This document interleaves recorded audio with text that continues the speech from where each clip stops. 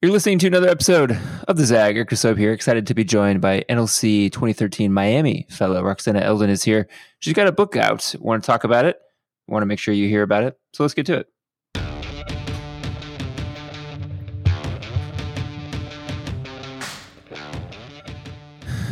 All right, Roxanna, your book is called Adequate Yearly Progress. Can you tell people why you called it that? Well, it's a novel, and it takes place in an urban high school. It follows a diverse group of teachers as their personal lives crash into their professional lives and vice versa.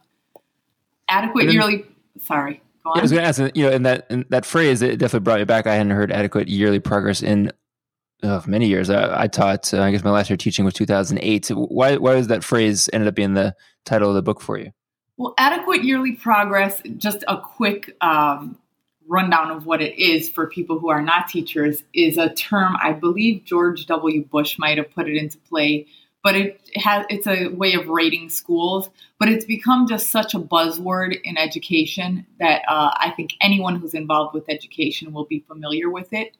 But then also, as I was thinking about what to name the book, I was thinking, adequate yearly progress is kind of what we all want in our lives also. So it started to make sense given what was happening with the characters and then given the school setting. And the book is kind of humorous. I always compare it to The Office, but if it were set in an urban high school. So I felt like people who, even if they weren't familiar with the education world, I would get a little laugh out of them when they heard that title. So that felt like it was working.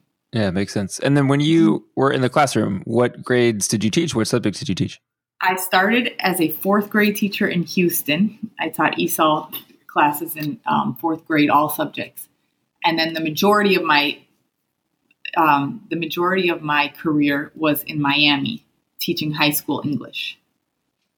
Biggest difference between fourth grade and high schoolers was what? Kids can walk themselves to the bathroom. It does help for sure. It does. And then at any point when you were teaching, did you feel like for sure you're going to write a book at some point? When did this idea come to you? So this is my second book. My first book is called See Me After Class, Advice for Teachers by Teachers. And that's collected advice from teachers around the country to help new teachers make that transition from their training to the reality of the classroom. So it's funny, honest, and filled with practical advice. I started that book during my sister's first year of teaching. My younger sister started teaching 3 years after I did. And I found myself giving her all this advice that should have been in the books that I was supposed to read and should have been covered in the trainings. And instead, I found myself either reading these books that were very inspirational, like the teacher of the year for the entire country would write about why their classroom was so amazing, which if you're a new teacher and things aren't going that well for you, it just kind of emphasizes the distance between where you are and where you want to be without being very helpful. Or I was finding that there were a lot of just kind of simple training guides that would repeat what you learned in your training, but not help you troubleshoot based on the things that you may have done wrong or based on the things that aren't going the way people told you that they would be. So that's where that book came in. And that was about 3 or 4 years into my teaching career. And then when the book came out, what happened to your teaching career after that? Did you start doing book tours in the summer? Did you go to teacher conferences and talk about the book there? What kind of things actually happened in your day-to-day life once it was published? Once it was published, I was still teaching. It came out in June, and I went back the next year and taught my regular class. But at the same time, I was traveling and doing anything I could to spread the word about the book.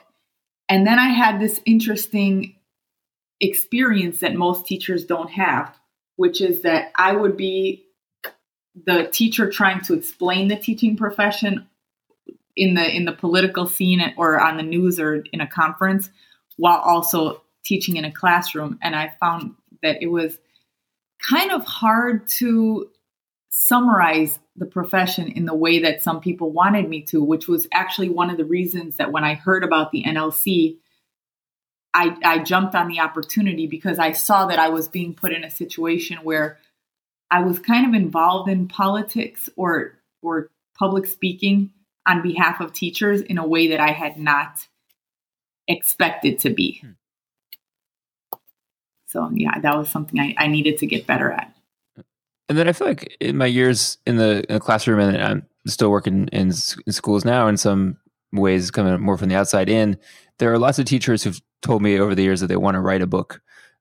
Very few actually do. So I'm very curious how you took an idea of, I want to put that first book together, and obviously you have this book as well. What were the steps in your mind that you felt like had to happen for a book actually to come true? What kind of steps did you take in terms of day-to-day life, making sure that you wrote the pages, and then how did you actually get it published? There's a long answer and a short answer to that. The long answer is divided into a 12 email series that I've put together for anyone who asks me, how do I get a book published? And it's basically, I've been an author for 12 years. If you take it from the day that I first went to a workshop about how to get a book published. And so it's 12 emails that summarizes 12 years of becoming an author. And you could find that on my website. If you're really into this question, you could find it on my website at the bottom of the homepage. For people who are just a little bit interested, I went to a workshop that laid out the steps of the publishing process. And then I just took it from there through trial and error.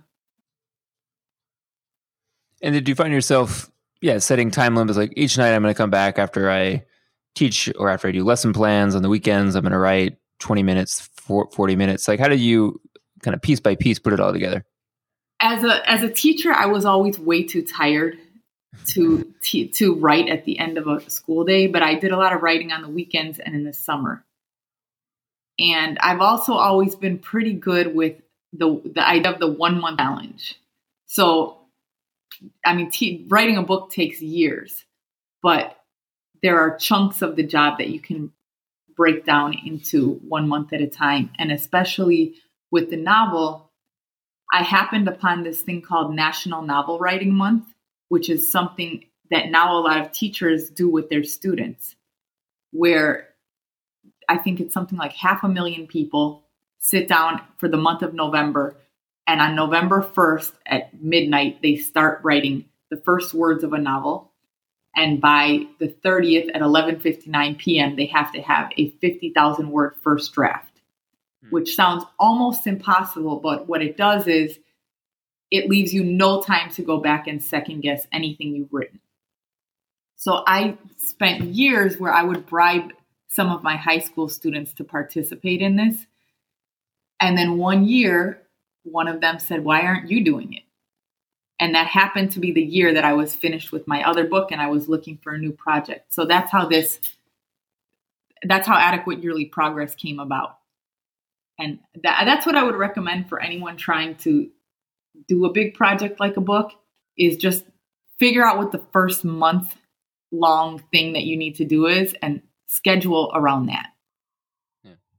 When we come back, we'll talk more about Roxanna's latest book and ask her some more also about the national landscape of education. Thanks for listening to Zag. We'll be right back.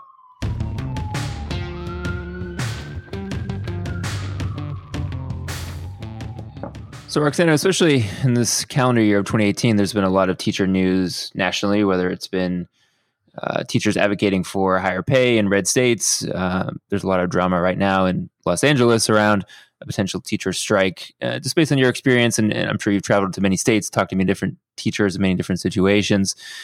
How would you describe your overall education politics at this point? That's a complicated question. And can I just answer a slightly different question, or a slightly different version of the question?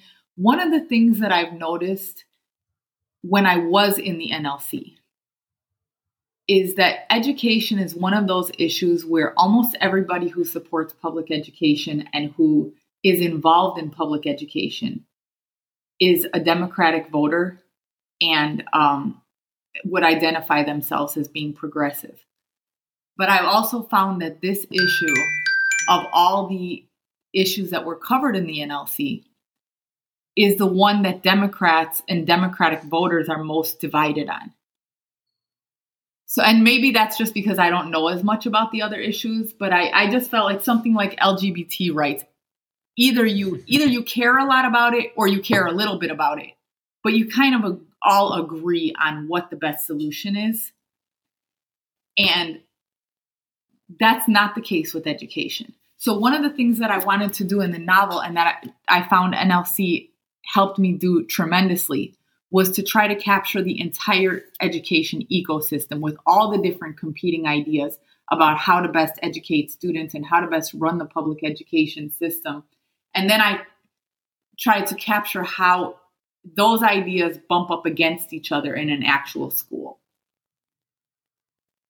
And then how much of that would you say was based on experience for you in your school where you taught, in your own teacher's lounge, and how much of it was you bringing in interactions you've had outside of your own school? What I try to tell people for questions like this is there's nothing in the book that's like secretly based on me with the name changed or, a specific one-on-one character with the name changed. But a lot of the ideas for the book came to me during the school day, and I wouldn't have time to really write them down, but I might overhear something in the hallway or notice something about the way students are interacting, and I would just send myself a quick email about it. And then when I sat down to write, I would pull out all those emails and figure out what might be incorporated in the book. So, for example, I had an incident early in my teaching career in Houston, which I think you mentioned you were recently in Texas. Yep. Right. And I don't know if you've seen the size of cockroaches in Texas, but they're a little large. They are huge. So I just, early in my career, I had an experience where I saw this giant cockroach just kind of limping through the classroom. And when I looked closer, it was limping because it had like a hair stuck to its leg. And then there was something stuck to the hair.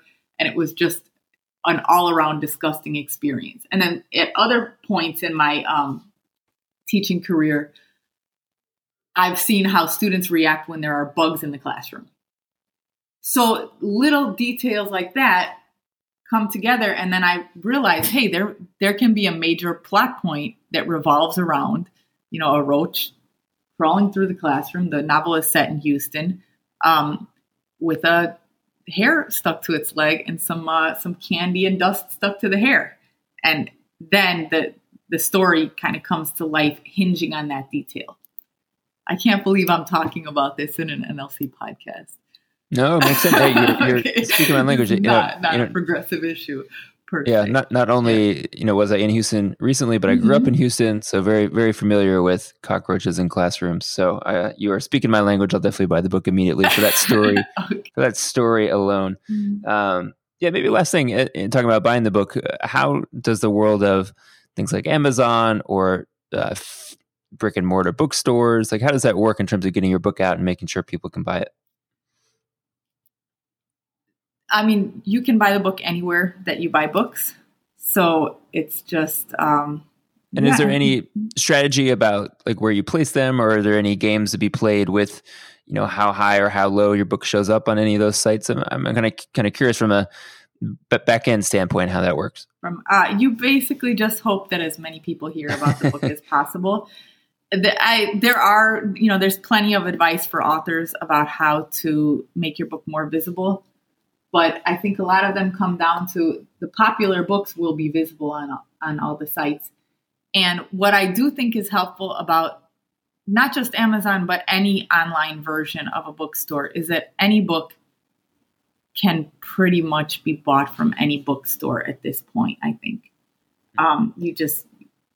If you're looking for it, you'll find it. Now, to be on the front table at Barnes & Noble, that's probably a $100,000 investment from your publisher, or some type of behind the scenes thing has to happen that I wouldn't know too much about. Got it. Makes sense. Well, listen, everyone should definitely check it out. The book is called Adequate Yearly Progress. You can find it on Amazon, Barnes & Noble, all sorts of the places where you buy books. And thanks for listening to this episode of The Zag. If you are done reading books for a little bit, you can always catch up on all the past episodes. There are 90 of them.